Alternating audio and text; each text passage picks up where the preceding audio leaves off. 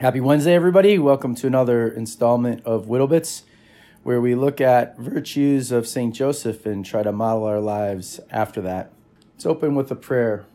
Father, Son, Holy Spirit, amen. With praise and thanksgiving, we come to you, Heavenly Father, asking for the grace to bear the people and circumstances in our lives with love. We ask for your forgiveness for putting ourselves above others and failing to see the opportunities we have missed while trying to get ahead in this world. Show us the places of pride that prevent us from loving those around us.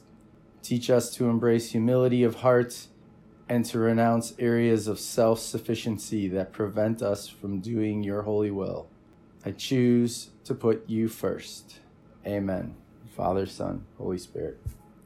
That's a prayer that I am reading from the book Man Your Post, which I've put in the show notes in previous episodes. It's from Patrick Lencioni. He's the founder and president of the Table Group and also works with Amazing Parish to help with parish renewal. Today I want to talk about the correlation between being a top performer, athlete, businessman, and a saint, and what are the commonalities. All of these people that we've labeled successful in their field have emotional intelligence. They prepare themselves ahead of time and or are continually doing so. They don't get under or overstimulated or aroused. They maintain an even disposition. As St. Paul writes in Philippians 4, "For I have learned to be content with whatever I have." These people are able to handle big events, are able to be persistent when they're frustrated, adapting easily in any situation, and remain calm in stressful situations. They're highly relied upon in critical moments. They deal positively and justly and in a mature way with others, taking responsibility without excuses for their actions, and others trust them completely. The main difference between the self-reliant person and the God-reliant person is the source of their positive self-talk, or prayer, as we call it, for the faith-filled, and also the final prize. Both can and should have a heightened awareness and understanding of themselves and others.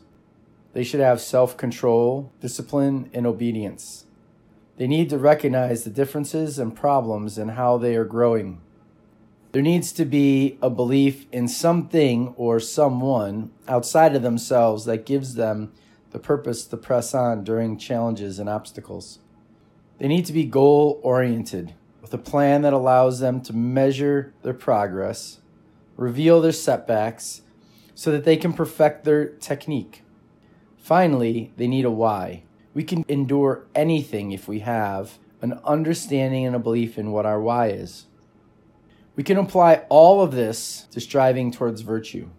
We need to invest in an apprenticeship in self-mastery, answering the questions, what does God want me to be?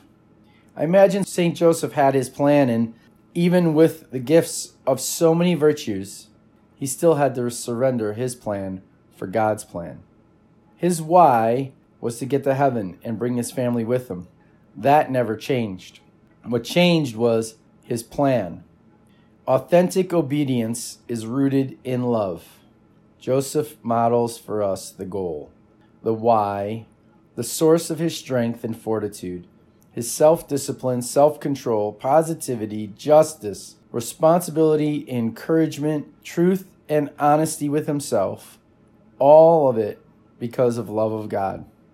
Nothing would stand in his way, yet in love he surrendered his will, thereby achieving the ultimate prize, heavenly sainthood. Take your goals, your targets, your personal P&L, and honestly lay it against this why: to will the good of the other over yourself. And then you too will be a top performer in the dress rehearsal, game, job, race of life. That ultimately and definitively only has one of two outcomes: first place or no place. Until next time, go to Joseph.